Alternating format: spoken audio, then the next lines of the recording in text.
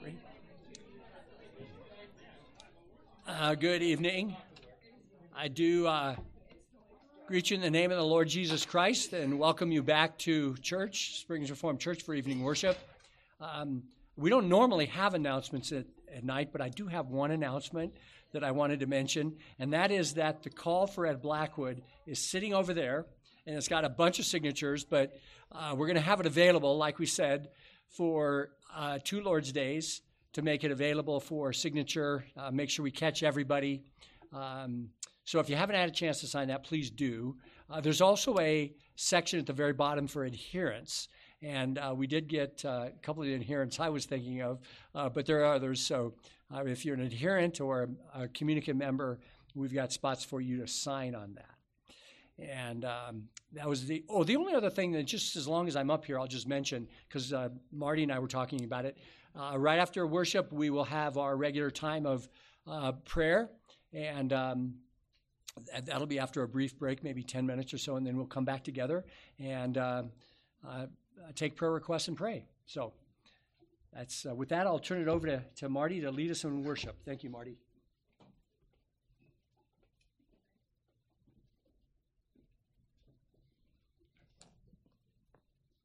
Just give me a second, make sure I have all of my pieces that I need here.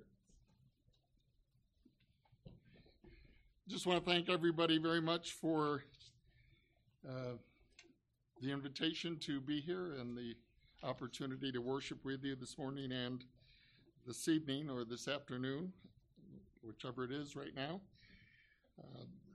I had a great day and was able to visit with some of you. I would like to visit with others of you, but hopefully there will be other opportunities to do that. For our call to worship tonight, I'm going to read from Hebrews chapter 4, 3 verses at the end of that chapter. One of the conclusions that the author of the Epistle to the Hebrews has, and really these 3 verses wrap up the first. I view Hebrews as having 3 major sections, and this is kind of the wrap up and the startup of the first transition to from the first section as essentially a summary of the first section and an introduction into what comes next in chapters 5 and following. So here, these words from the Word of God. Therefore, since we have a great high priest who has passed through the heavens, Jesus, the Son of God, let us hold fast our confession.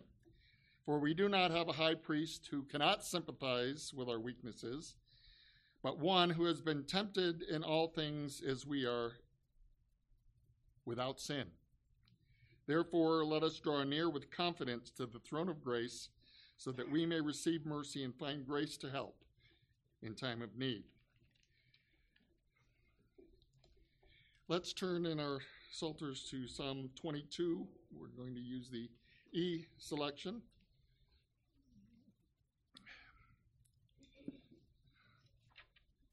And because Jesus went to the cross, he did the work, not only the work of a sacrifice, the once for all perfect sacrifice, but also as the priest who offered up that sacrifice and the offering up of himself.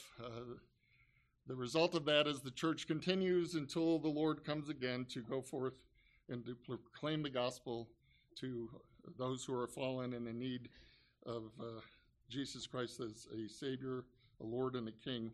And the last part of Psalm 22 speaks of the risen Christ and calls the church from generation to generation, and it includes children, so you're all included in this. And if I was here 30 years from now and your children are here, I would say the same thing to them. But be thankful that you are part of the church of the Lord Jesus Christ and that you are in the families that you are in, and that you are the generation that your parents are training to do for your children what your parents before God are trying to do for you today as well. And so evangelism of a lost world is a wonderful and important thing, but it also includes Our children and each generation needs to put their faith and trust in Jesus and not leave it to, well, my parents did that, so I don't have to. That doesn't work that way, and Psalm 22 reminds us of that, this last portion. So let's stand to sing the 3 stanzas and remain standing for prayer. La, la, la, la, la, la, la. All ends of earth will turn to him, the Lord they will again recall. The nations, families, all will come to worship and before him fall, because the Lord the kingdom owns and rules above all earthly thrones. All those who prosper in the earth will eat and low before him bend, and in his presence all will bow who have blessed to the dust descend, who even though they vainly strive, can never keep their souls alive. A seed will rise to do his will, and of the Lord be made aware. The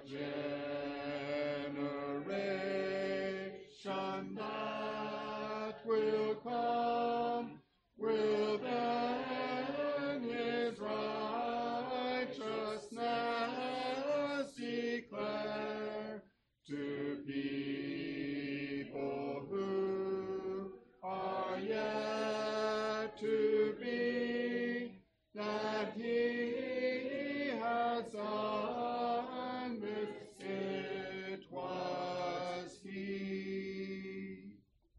Let's pray together. Our Father in heaven, we come again to worship you at the close of this your day. We come thankful for all that you have done for us. We come thankful for the rest and refreshment that we have received and been able to have this day. We are thankful for the fellowship that we've had with fellow believers. We're thankful for the conversations and prayers and intercessions one for another that have taken place as we have interacted as the fellowship of believers. And we thank you that most of all you have by your Spirit poured out your blessings upon us. Lord, we do pray for those who are struggling in any way among our number here or in families that are represented here. We pray that whatever those issues and struggles are, that you will minister to them and that Christ will be glorified as you answer our prayers. We ask you now to bless all that we do this evening, to hear our prayers, to instruct us from your word, and to send us forth into a new week prepared to be salt and light to a needy world. For we ask these things in Jesus' name. Amen. Please be seated.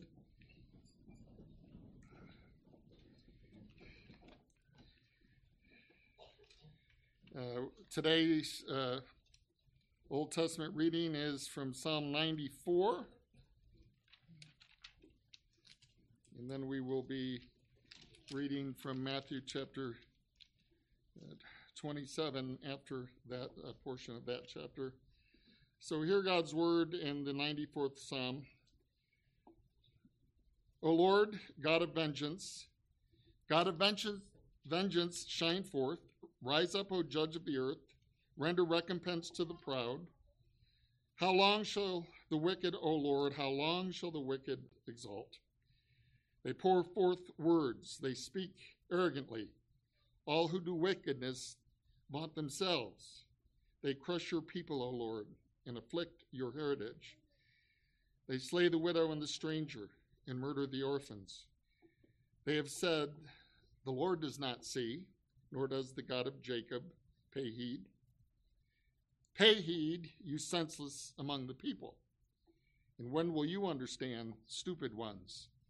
He who planted the ear, does he not hear?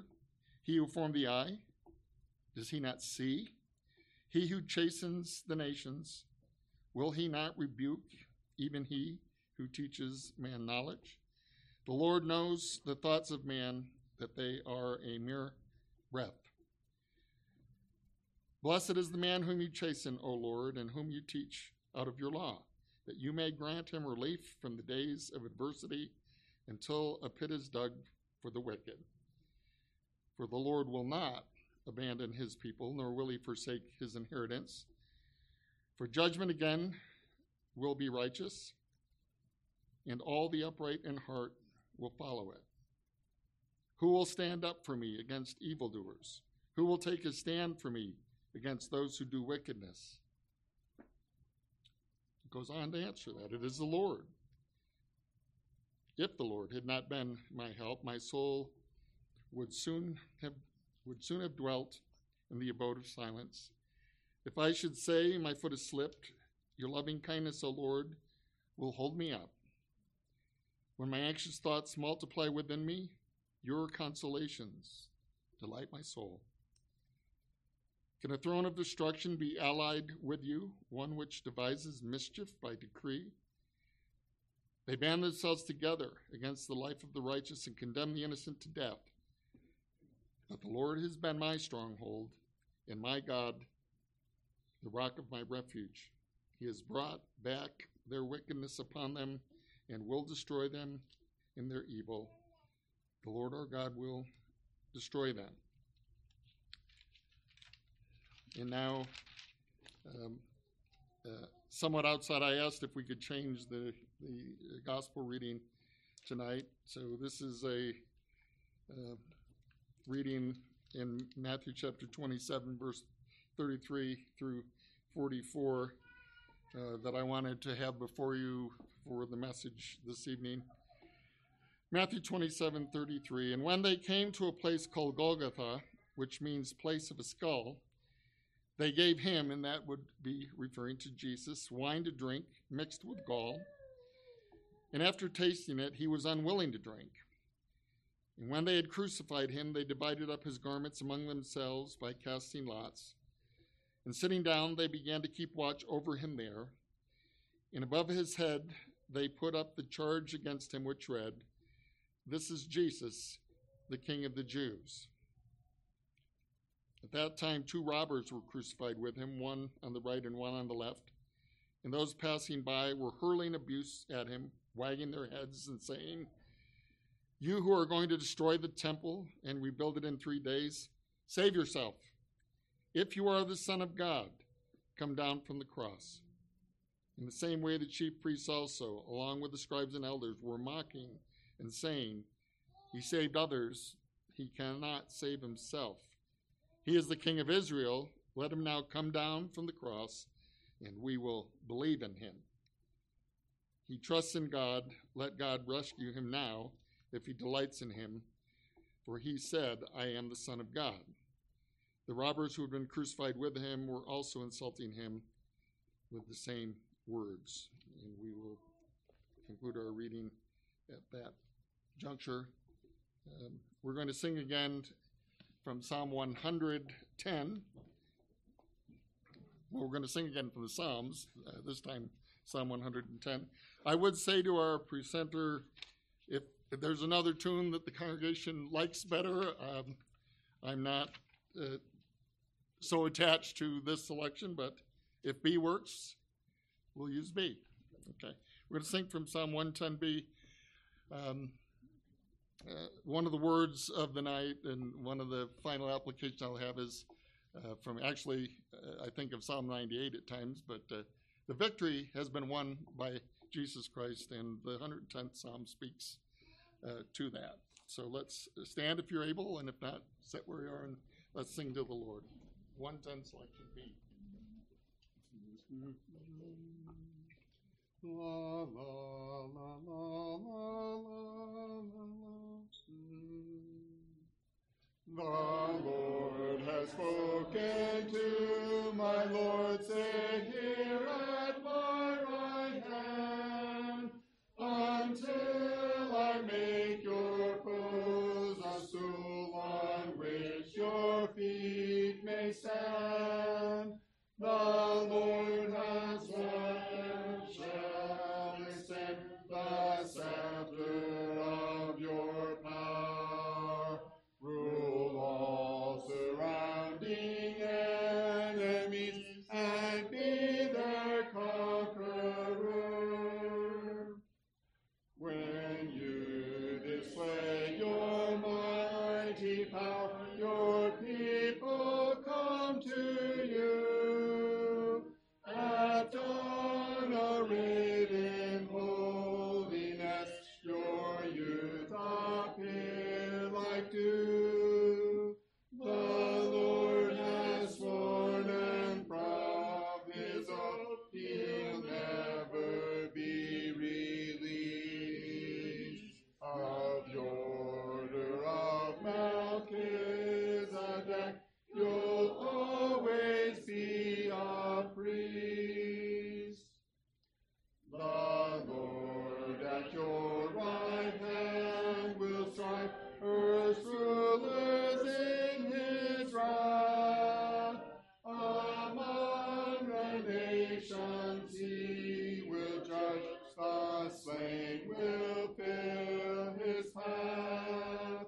In many lands he'll crush their kings, his wrath will be their dread. And from the wayside brook he'll drink, in victory lift the head. Please be seated.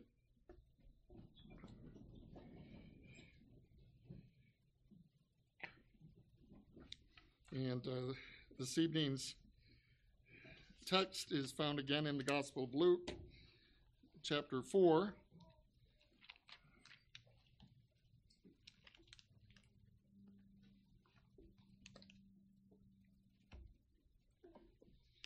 This morning we looked at the baptism of Jesus Christ. This evening we are looking at the temptation of Jesus Christ. Noted this morning that in each of the three Gospels, the baptism of Jesus is immediately followed by the temptation of Christ.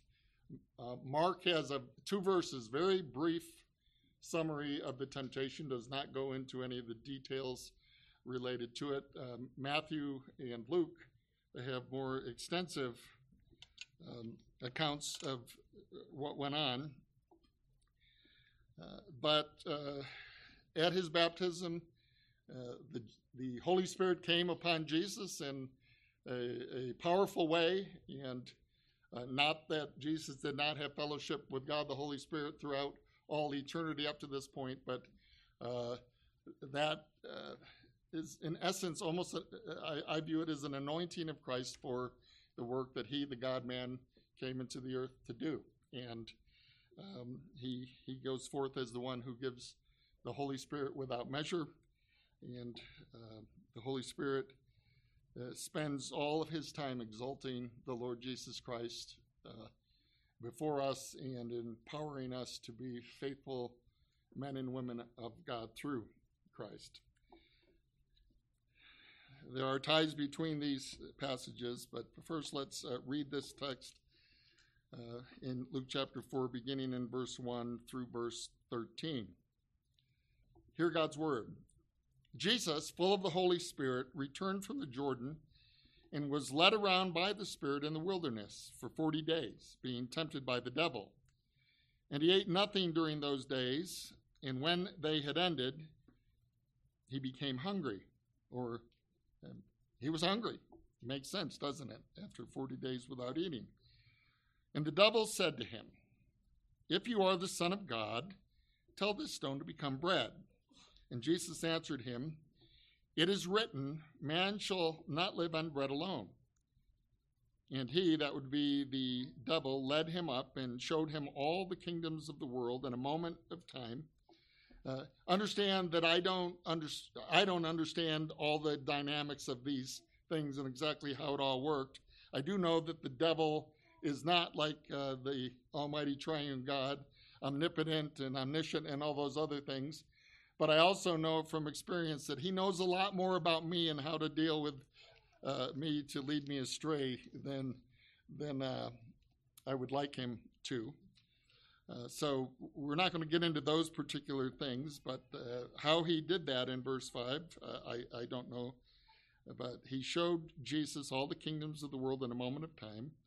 And the devil said to him, "I will give you all this domain and its glory, for it has been handed over to me, and I give it to whomever I wish. Therefore, if you worship before me, it shall all be yours." Jesus answered him, "It is written, you shall worship the Lord your God and serve him only." And he, that is the devil, led him, Jesus, to Jerusalem and had him stand on the pinnacle of the temple and said to him, "If you are the Son of God, throw yourself down from here, for it is written, he will command his angels concerning you to guard you, and on their hands they will bear you up, so that you will not strike your foot against a stone." And Jesus answered and said to him, "It is said, you shall not put the Lord your God to the test." And when the devil had finished every temptation, he left him until an opportune time, which seems to imply that he will be back. And I would suggest to you that's why I read from Matthew chapter 27 a little earlier in our service. Well, this scripture reading is of another significant event in the life of our Lord, and because of that also in our lives. Jesus' temptation in the wilderness. It immediately follows the account of Jesus' baptism. Luke has in the genealogy that's in between there, which is kind of an aside, but then in 4:1 he gets back and says that now that the baptism is over, they left the Jordan, and Jesus immediately went out into the wilderness. Jesus, and trying to summarize a little bit of the purpose of his baptism from this morning, now in his humanity, certified and verified and consecrated by his heavenly Father for the work that he will do while he walks on the earth, goes out to the wilderness in the design of God, led by the Holy Spirit, to endure these temptations. And the events leading, just moving on quickly to Roman numeral 2 on the outline, the events leading Jesus into the wilderness, there was one person involved other than Jesus, and that is the Holy Spirit. All the accounts say that it was the Spirit who was directing at this point. And the one event I've summarized in the following way, and I'm sorry I didn't write it out for you, but now that God has equipped him and he has been consecrated and appointed for the work that he is going to do by living a sinless life, by ministering and showing the power of God to a fallen Israel and a fallen world, ultimately leading him to the cross where he will give his life and shed his blood to cover the sins of his people. There is a need for us to have understanding that God's equipping and sustaining of Christ resulted in Jesus, the God-man, and again, I'm thinking very much of his humanity and some of the hard questions, but Now, will Jesus succeed in doing the work that he came to do, which is to be, from Hebrews, to be like us in all things, like us fallen people in all things, yet without sin. And so the temptation of the wilderness is to determine whether or not, and the scriptures speak of Jesus as the second Adam.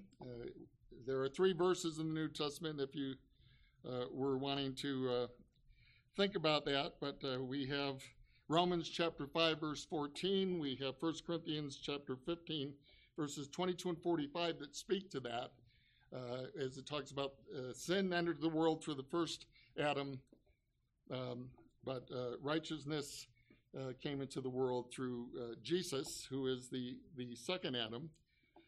So the temptation of the wilderness is to demonstrate to us that Jesus Christ succeeded where the first Adam failed.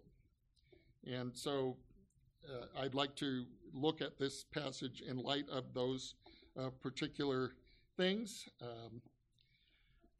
This is at the very foundation of covenant theology, which in the Reformed Christian community is the understanding of how the Scripture is structured and how it all works together. The Old Testament being the Old Covenant, which points, as I said, through John the Baptist and all of the prophets of the Old Testament to the New Testament age and the coming of the seed of promise, Jesus, so that he would be able to ultimately do that which was necessary and that which he only could do to save us from our sins and to shed his blood to cover our sins. And so we find in those verses that I read to you, Romans 5:14 and 1 Corinthians 15:22 and 45, statements that essentially say that Jesus succeeded where Adam failed. And we understand in covenant theology that Adam was the representative for humanity as the first man.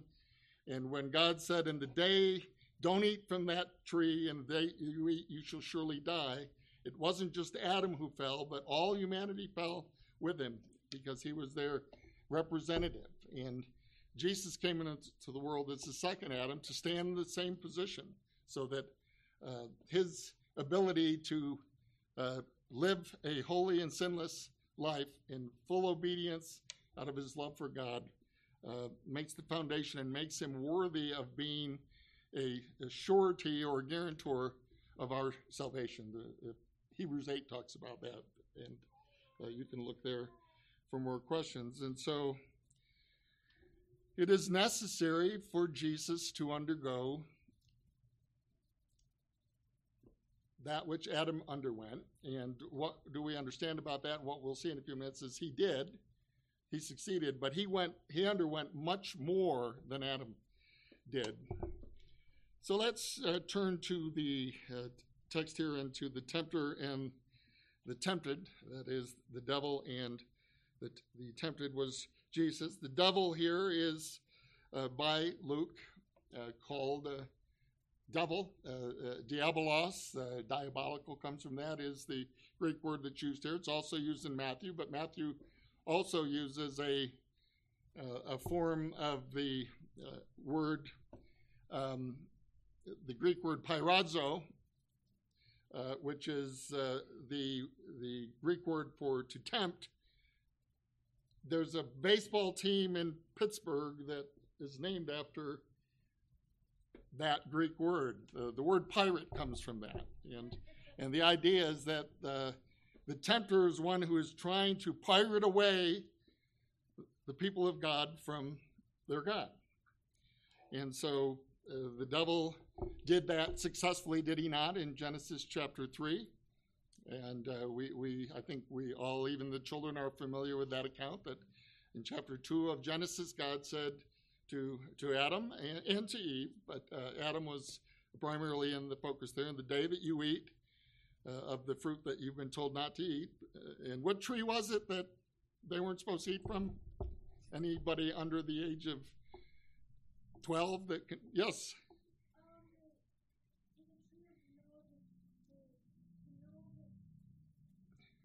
you got it, gold star, that if they ate from that they would surely die, and we know it happened. They did eat from it, and at that point all mankind fell into sin, and God pronounces the judgments upon the serpent, and who was the diabolical one in the garden.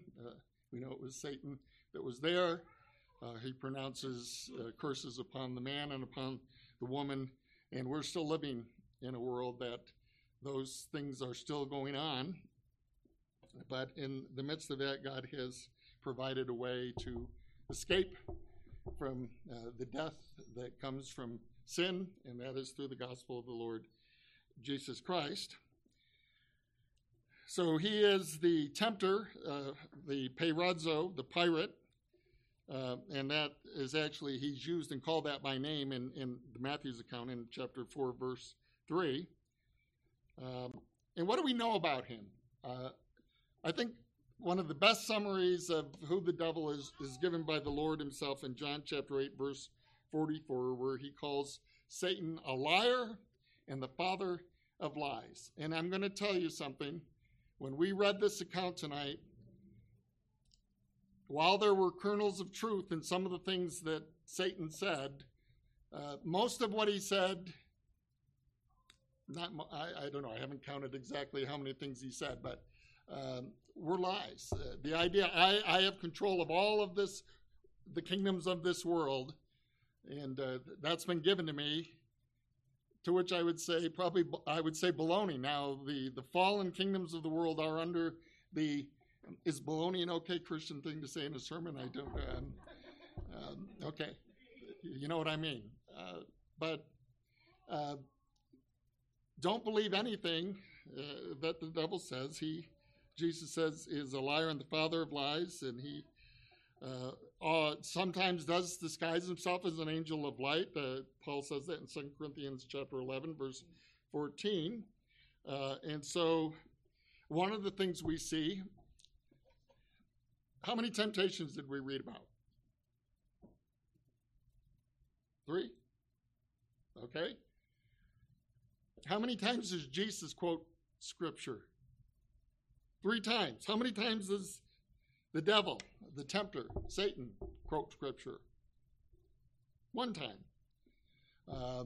I hate when I stop and hesitate. It's because I'm going to say something that I might regret later on. That you might say, well, why did he even bring that up? But if you look at the Matthew and the Luke accounts, the second and third temptations are switched. They're the same, but they're switched. And in Matthew's, it is, you shall worship the God.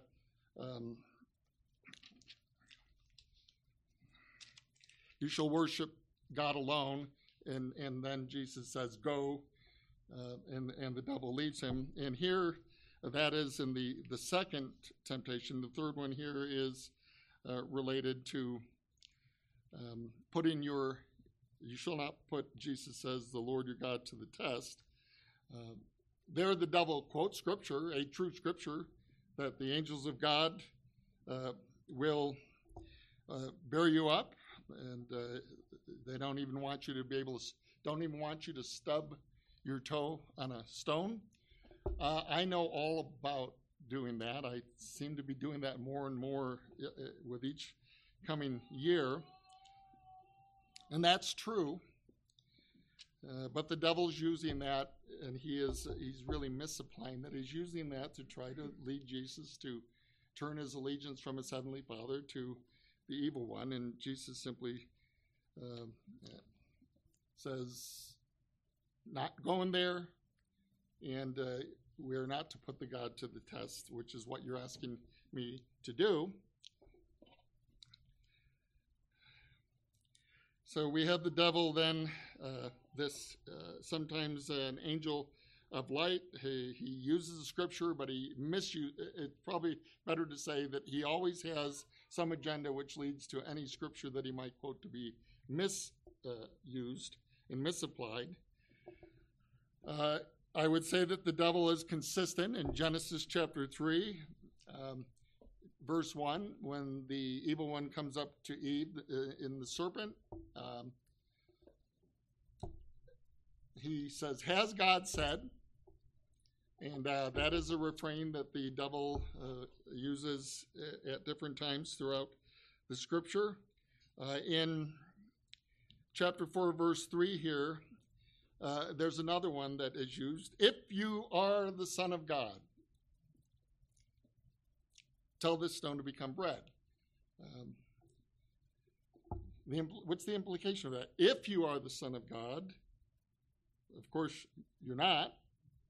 Although the devil did, I think ultimately he was lying at that point. He understood these things, but puts a challenge before the Lord, and he does that again through the people that were standing at the foot of the cross in Matthew 27. "If you are the Son of God, come down." I just mentioned that because of that opportune time in verse 13, that Jesus was very much at a very weak point in his human life at this point of the temptations, was he not? Not having eaten for 40 days and 40 nights. And on the cross, he was in another very weakened position, hanging on the cross. And yet, even in those times, and the third one I would mention in that as well is in Gethsemane, when Jesus said, "If there's any other way for my people to be saved than this, may this cup pass from me." But he knew that there wasn't, and yet in his humanity he was agonizing over these things, but then he concluded in a way that I don't know if I would have concluded at that particular point, but not my will, but thy will be done. And so the devil is consistent throughout the scripture. If you are the Son of God, if you are the Son of God, he is always consistent with who he is. And any power and authority that he has, that he boasts about in verse 6, is false. The earth belongs to the Lord and everything in it. Psalm 24, verse 1.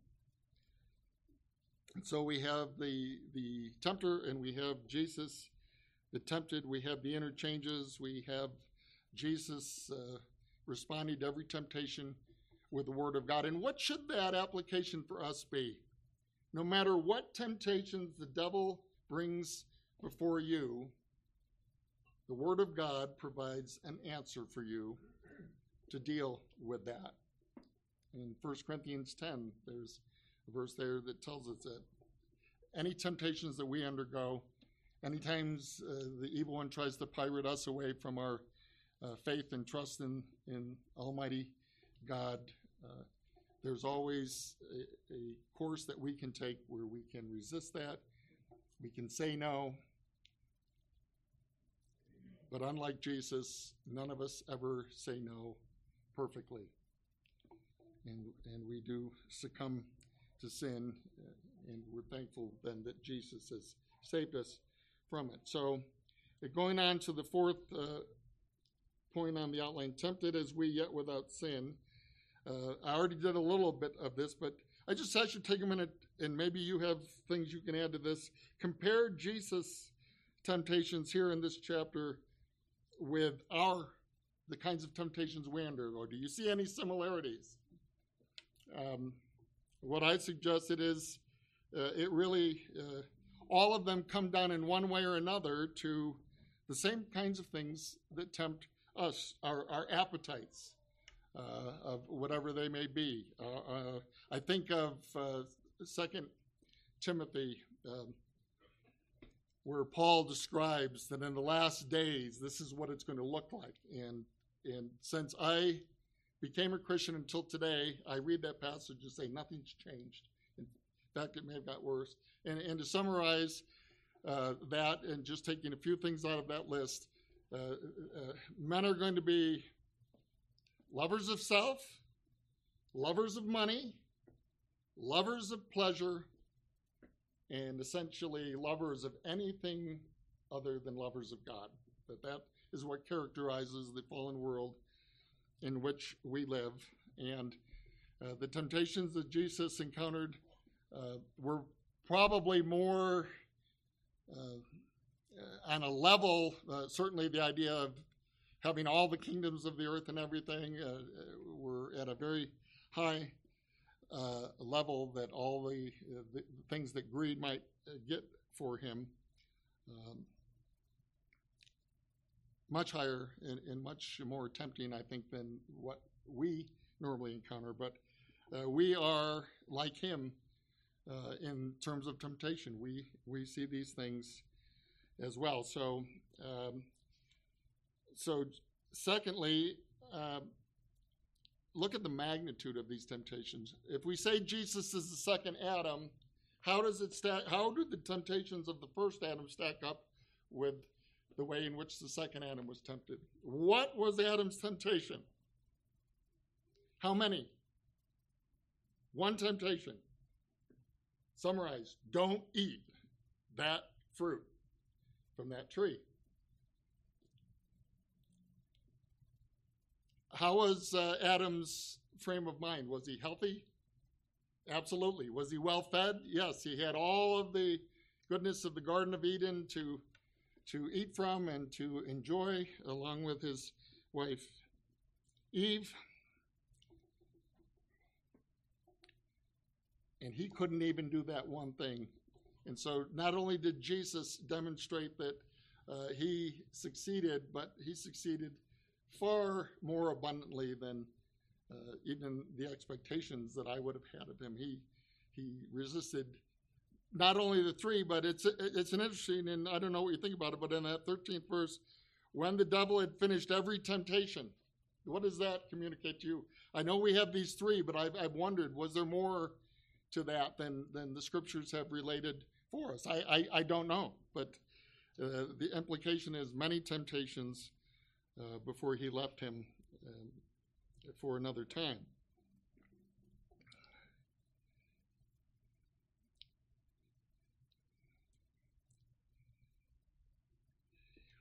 I'm just trying to decide. I wrote a note here on my outline. I don't write everything out, and I'm trying to remember what I meant by it. The other thing that we might note is that the temptations of Jesus, because he was Jesus, the God-man, he had truly every ability and opportunity to handle the situation there and to do even what the devil said, just throw yourself down. He could have done that, and the angels of God would have protected him. The Psalms talk to us about that. And Paul talks about in Philippians the idea, though, that Jesus laid aside what he could have done because that was the only way that he would be able to do what he needed to do for us in his identification with us as a human being. He was tempted in all things as we, yet without sin. There's mysteries to that statement, but it's true. That's the one thing I wanted to reiterate from this morning that I maybe didn't say strongly enough, that the temptations were real. Jesus struggled with them, and Jesus resisted them and did what was right and persevered. And any other questions that would try to take away from that are not what the scriptures are teaching us to do. And so we have these three temptations: turn the stone into bread, worship me, trust in God, or throw yourself down and put your trust in the devil, not in God. But Jesus resists them all. And the last point that I wanted to bring to us is some applications of this particular passage to us. And I have 5 of them, if you wanted to write any of these down. I said earlier in 1 Corinthians chapter 10, Paul reminds us that we are not tempted. That is the point that I remembered it now. Can I back up for a second? There's another word, in the scripture uses these elsewhere. James talks about this, and they're in 1 John as well. But there's the word testing and the word tempting. They're different words. The word tempting here, that word pyrazo, is there is an evil aim in that we're trying to lead people astray from the word of God and from the person of God. The other word for testing is actually the word dokimazo, and that word is not actually used in these passages, but I'm going to use this as our first point of application here. Temptation and testing are different. The Lord does test us. The Lord does, and that word dokimazo is a refiner of precious metals term. It means to put something to the fire in a crucible in order to boil it up to the point that you melt the metal, and then the dross or the impurities in it all float up to the top, and they're removed from the metal. And so the more you do that, the more you dokimazo metal, the purer it will become. And the reason I bring that meaning of it up is because that's why God tests you. He never tempts you, the scriptures say.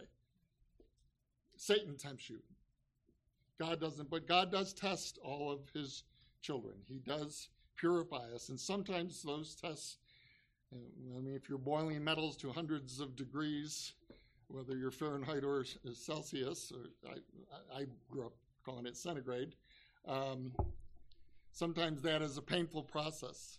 And sometimes God puts us through things like that. And we need to understand that if you love the Lord, that he has things that he's teaching us. And he's one of the main things is to put our trust fully and wholly, WHOLLY, upon him. And so I never like to talk about pirates without talking about refiners of precious metals. Secondly, the scriptures are clear. Resist the devil, and he will flee from you. James says that in chapter 4, verse 7. And we really have that in verse 13 here as well, that the devil did everything he could to trip up our Savior. And he finally reached a point where there was nothing else he could do. Also, as Matthew's account says, Jesus told him, go away. And he did. Thirdly, never forget that your salvation rests on the second Adam, and that the reason we have this temptation in the wilderness is to remind us who it is that we put our faith and trust in.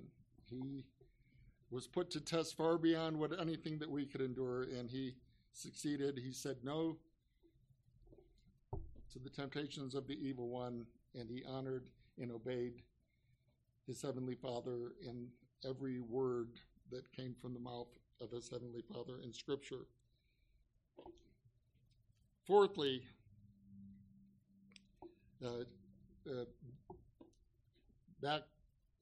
hopping on that last application, just understand, especially as you struggle in a fallen world, the importance of being in the Word of God. Even the Savior, when in these times of needs in his human life here on earth, when confronted with temptation, he looked to the Word of his heavenly Father and found what he needed to help in that situation, as the writer of Hebrews said in our call to worship this evening. Fifthly, you can resist temptation. I've said that 3 times now. Jesus was tempted 3 times. We are tempted many more than that, but you can resist. You can say no. You can say no. You can say no. Got it? Now we need to go out and we need to live it.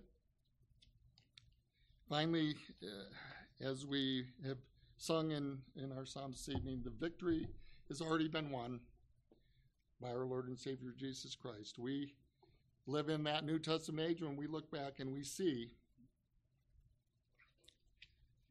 that the promises of God made in Old Testament times about the coming of Christ have taken place, and now we live in this present life until the Lord comes again, understanding that the victory is won, but now he has called us, clay vessels, beset by sin, strugglers with temptations, and all those other things. It is us that he has called to go forth to win the nations for him, to proclaim the gospel, and to be faithful. And we live in a tough world, and sometimes we probably wonder, do I even want to get up and go to work today with some of the stuff that's going on in the world around us?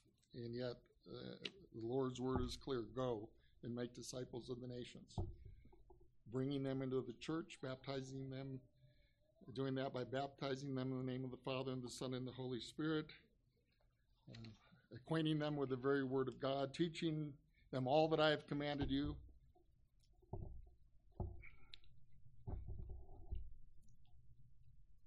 And putting our trust and our confidence in the Lord, who has said, I will be with you always, even until the end of the age.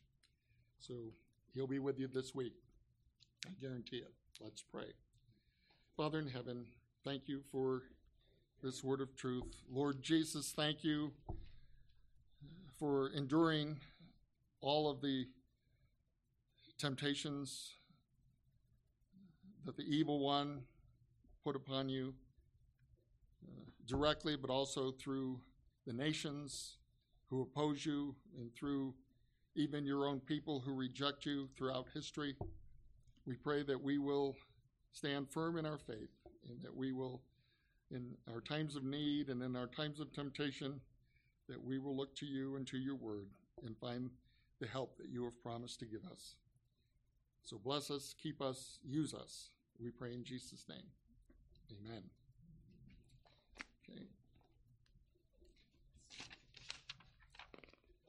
And we're going to conclude with Psalm 23. We'll use selection B. Just a reminder that our Lord is a good shepherd. He takes care of his sheep. He protects us. He sustains us. And he will be faithful to do that all the days of our life until he calls us home. So let's stand to sing Psalm 23, selection B. And then after that, we will have a brief break, right, before the prayer time? I have that right? Yes. Okay.